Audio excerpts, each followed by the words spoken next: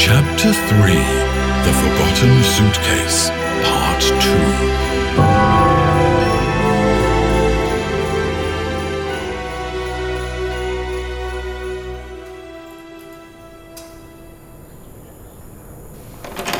The door opened, and I fell on my back with a cry of sheer terror.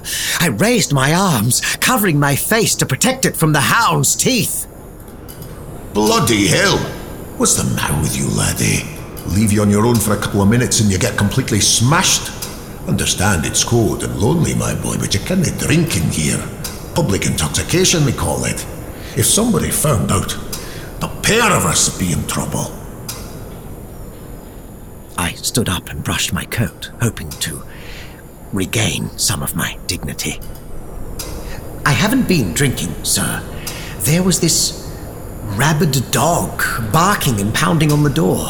Surely you must have seen it on your way in. Hey, you don't look drunk. You're trying to put one over on me, aren't you? You're hoping to ruin my evening with the missus, is that it? Misery loves company, as they say. And I bet you've been having a rough time. Well, I offered to have you for dinner, so don't you go complaining. I pushed him aside and stuck my head outside. The wind had picked up again. The platform, the rail, and the copse of trees were smothered in snow. No need to get violent. Only came to offer you a cuppa. Thought you'd be cold and miserable, but I didn't think you'd be delusional. I didn't answer. I didn't even register what he was saying. The thin layer of snow was immaculate. No tracks, not a single trace of the creature. Noticing my distress, the station master sat down on the bench and pulled a flask from his bag. I suppose you could use a drop of liquor in your cuppa. Don't worry, I won't say anything if you don't. We drank our tea in silence. I couldn't stop thinking about the creature's raucous breath, about its faint, raspy laugh. There was no way I had dreamt the whole thing. It had felt too tangible, too real. The station master noticed my frequent glances towards the door and broke the silence. Look, I'd like to tell you that the station is haunted or something, but truth is, I've never seen or heard anything out of the ordinary. No ghost, no ghouls, no strange creature. Nothing queer or out of place. Why don't you come with me? I'll fix your bed in the guest room and I'll drive you to your parents tomorrow. What do you say? I couldn't accept. It wasn't just a matter of dignity. I needed to prove to myself that I wasn't going insane. I assured him that everything was under control, thanked him for the cup of tea, and wished him a Merry Christmas. Watching him disappear into the night, I promised myself I wouldn't give in to nerves and fancy. I'm not even afraid of dogs. The driver will arrive soon and everything will be fine. It seemed that a long time had passed since the snack on the train, and the cold had roused my appetite. Thankfully, I had packed a tin of biscuits in my suitcase. It is common knowledge that hunger and strong emotions sharpen the senses, and so it was that I found myself looking at my suitcase with some confusion. I had struggled to open it a while ago, but hadn't given that a second thought, especially after the events that followed. At first glance, it looked just the same, a dark brown, sturdy leather bag with a brass frame and reinforced corners. Details were difficult to make out under the flickering light of the bare bulb, but I had the overwhelming feeling that something wasn't quite right. The hinges seemed about to give out. The leather was more used than I remembered, and its patina was smeared with reddish stains. I realized the stench I'd attributed to the waiting room was coming from the suitcase. It reeked of rot and putrefaction. There was only one satisfactory explanation. I had taken the wrong suitcase with me. As I replayed the events in my head, the mistake appeared with terrifying clarity. I was in a hurry and focused on my concern for the governess and her pupil. I had grabbed the first suitcase in the compartment without thinking. Since I had arrived first, it was logical that my own luggage shouldn't have been in front of the others. The suitcase I had taken belonged to whoever boarded last. Damn. I had no desire to see that man again. How would he react to my mistake? Oddly, the thought of losing my own suitcase didn't bother me as much as the mere presence of this thing. I examined it more carefully, turning slowly around it without daring to get nearer. The model was similar to mine, which explained the mix-up, but closer scrutiny revealed it was obviously older and of inferior quality, if not downright shabby.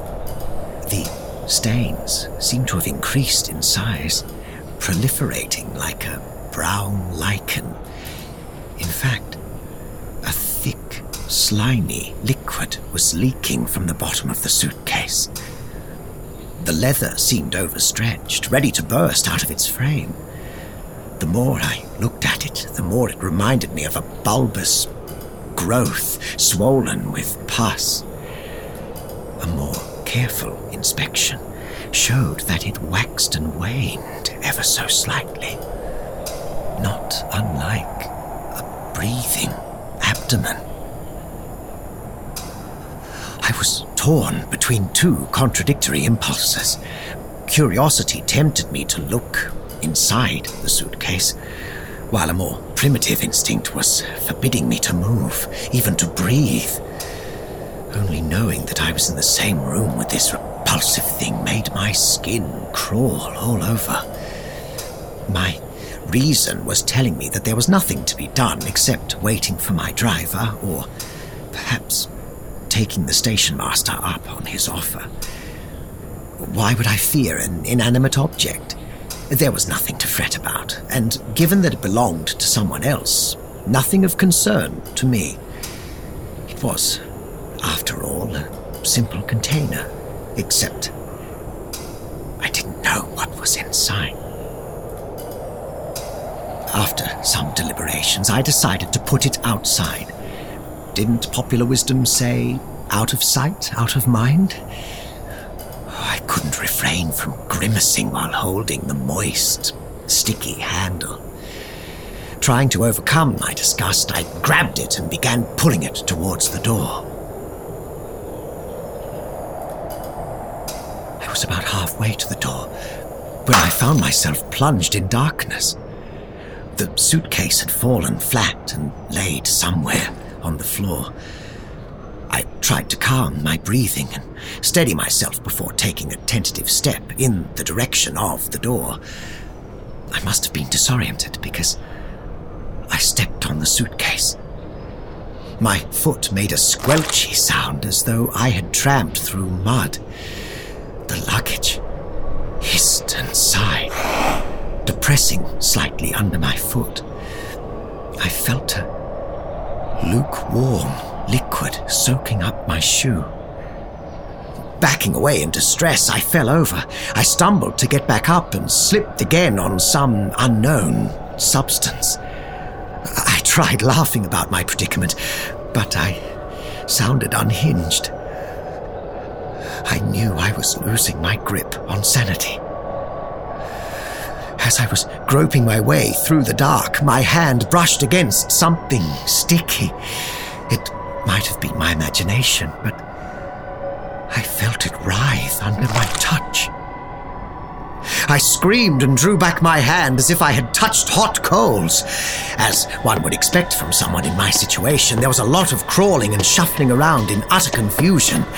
I lost track of all time and wept in the thrall of sheer terror.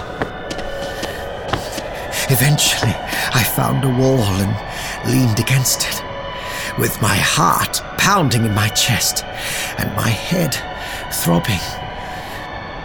It was difficult to find my bearings. My eyes got accustomed to the gloom. A ray of dull moonlight was shining under the door. The suitcase was sprawled across the floor, wide open. The clasps must have broken, I told myself. Just as I was watching it, hoping I could muster the courage to go across the room, the suitcase let out a faint hiss and lurched forward. Horror overtook the remnants of my sanity as I watched, powerless and paralyzed with anguish, the suitcase inching towards me in jerks and spasms, scraping the floor. When cold dread released me from its grip, there came a moment of frenzied alarm and mindless panic. I remembered but little of what happened next. I must have run across the room because I ended up outside in the snow. Once I was at a reasonable distance, I glanced towards the station and saw a black silhouette near the door. My heart leaped, thinking it might be the station master coming back to rescue me from this horror. Better yet, it could be my parents' driver. The dark shape disappeared into the shelter. "I'm over here! Don't go in there! For the love of God, please! Don't go." After a short while, the silhouette emerged from the shelter.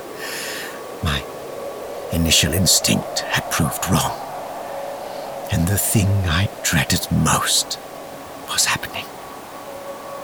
The shape was holding a suitcase, his suitcase, I assumed, and looking in my direction.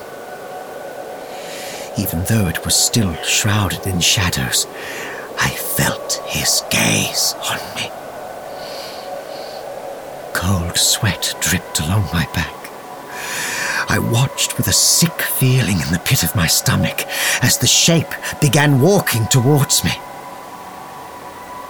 I dared not move for fear of revealing my hiding place. I couldn't be certain, but something about its demeanor reminded me of the man from the train. He had the same grim and ravenous air about him. He jumped from the platform, crossed the railway and stopped at the edge of the forest. There, he laid down his suitcase. From afar, I could hear metal clinking as he began rummaging inside. I knew this was probably the last opportunity I had to escape this madness, so I ran. I didn't go far. Shrubs and bushes made my progression difficult. I kept stumbling on roots and gravel. My escape ended when I got entangled in a thorn bush. Dark blood sprayed on the snow around me. Struggling only increased my agony, and always behind me, the slow and determined stomp of the creature. A glance above my shoulder crushed my hopes.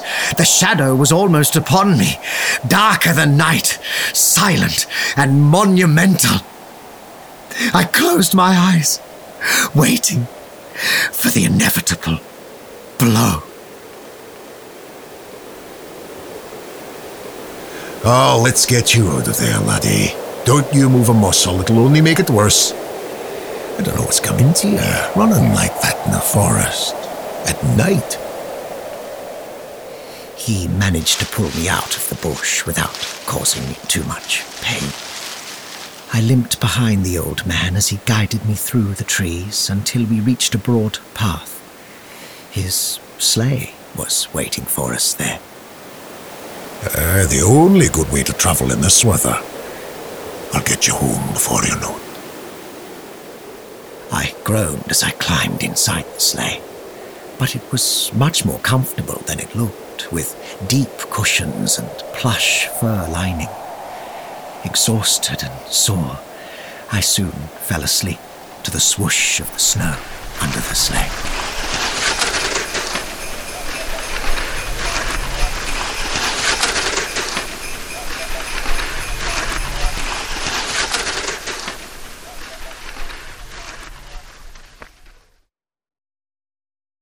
I woke up in my bed sometime in the early afternoon on Christmas Day. Contrary to what one might expect, never did I think the whole affair had been a dream. My aching body and the memory of the terror I had felt were enough to convince me everything had happened. After a light breakfast, I was informed that a constable was waiting for me in the parlour. My parents had insisted that he come back at a later date, but he had been adamant. I put on a robe and hobbled myself there. He assured me that I wasn't in trouble and didn't need a lawyer. He only wished to talk to me about my train ride. He seemed content and got ready to leave once I identified a picture of the man who was sitting next to me. What was this about, Constable? Why couldn't it wait until later? I'm sorry. I really shouldn't discuss any details. Did anything happen to the little girl? There was a long, uncomfortable silence after that. Finally, the constable sighed. I shouldn't tell you any of this. The man was a known murderer. According to various testimonies, he grew agitated shortly after you left. He kept asking the steward for his suitcase. Witnesses said that he went into a frenzy as soon as he realized the suitcase was missing. He threatened the steward and attempted to assault the train manager. It took 5 passengers, all members of the rugby team, to pin him down. Somehow he managed to free himself from his restraints and jumped from the moving train. He was seen running along the tracks and was hit by a freight train shortly after 10. Constables are still at work, picking up bits and pieces of him all over the railway. I nodded. Something didn't add up. Who followed me into the woods if not the crazed murderer? I didn't know where to begin, nor how to explain what I had seen to the constable. Did he tell anyone what was inside the suitcase? Funny you should ask. Witnesses say he kept muttering nonsense about his instruments and sobbing about leaving his family behind. He worked as a gardener on a Yorkshire estate near Doncaster. The daughter of his employer and her governess went missing. We suspect that he used the suitcase to carry their bodies after cutting them up into pieces. The only way we can ascertain it would be to recover the suitcase. You didn't find it? Did you talk to the station master? Here? I think not. The position has been vacant for months. You were the only one there last night. We searched the area thoroughly and didn't find anything.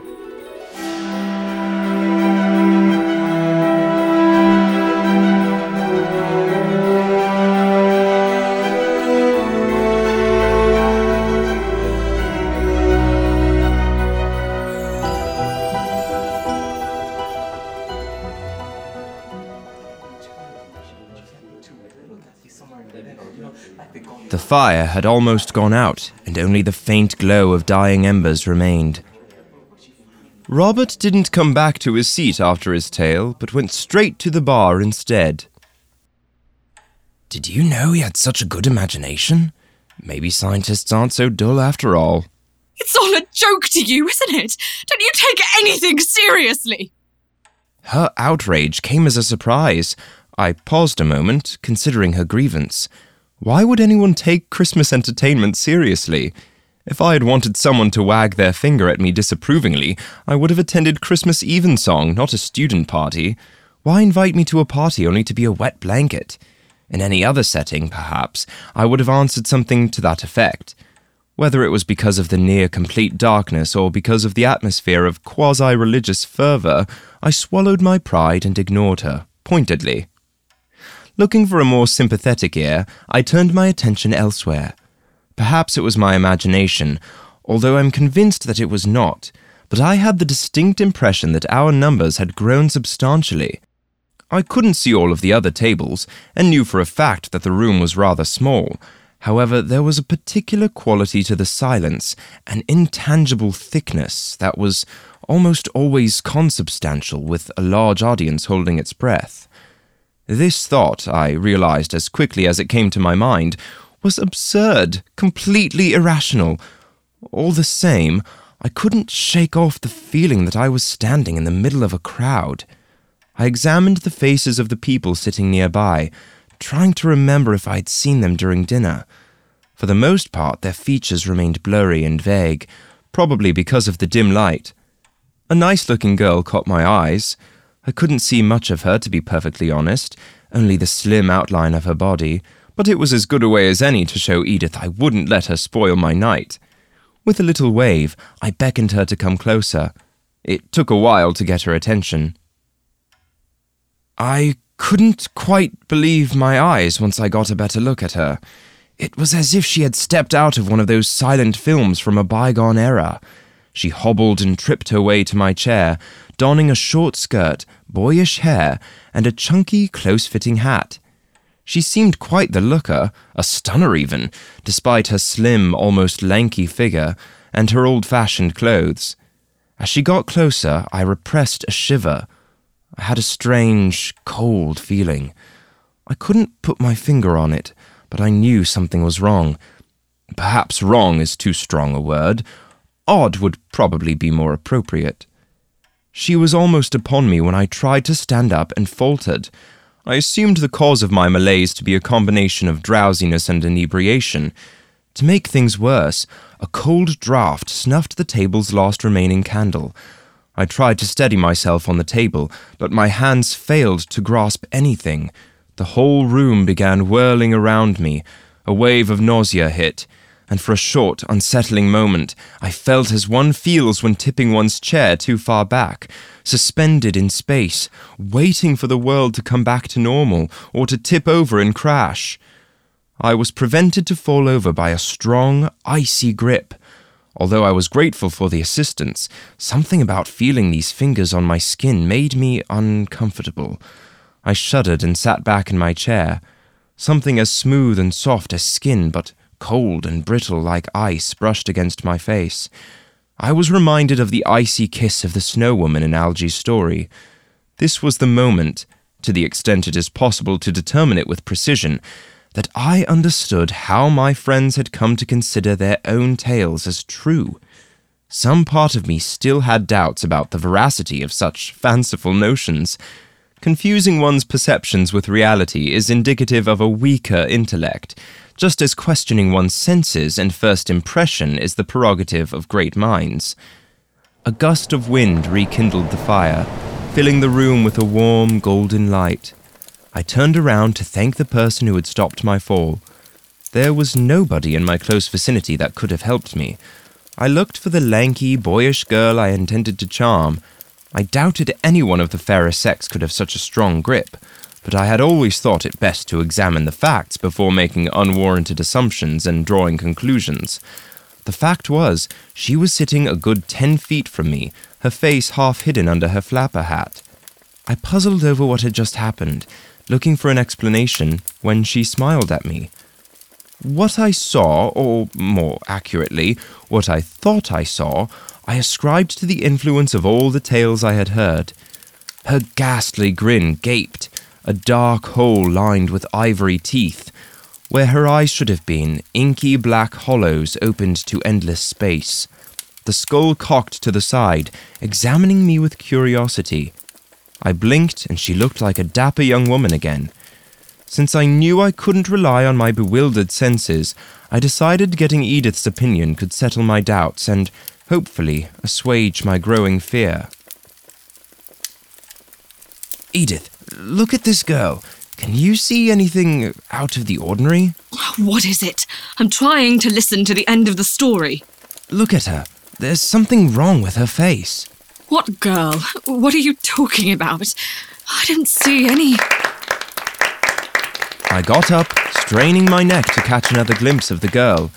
The audience soon quieted down, but before I could seize the opportunity to get another look at her, I heard Edith's name being called and watched as she strode toward the stage. Although I didn't forget about the incident, I focused on the tale, listening as the first words poured from her, tumbling over each other.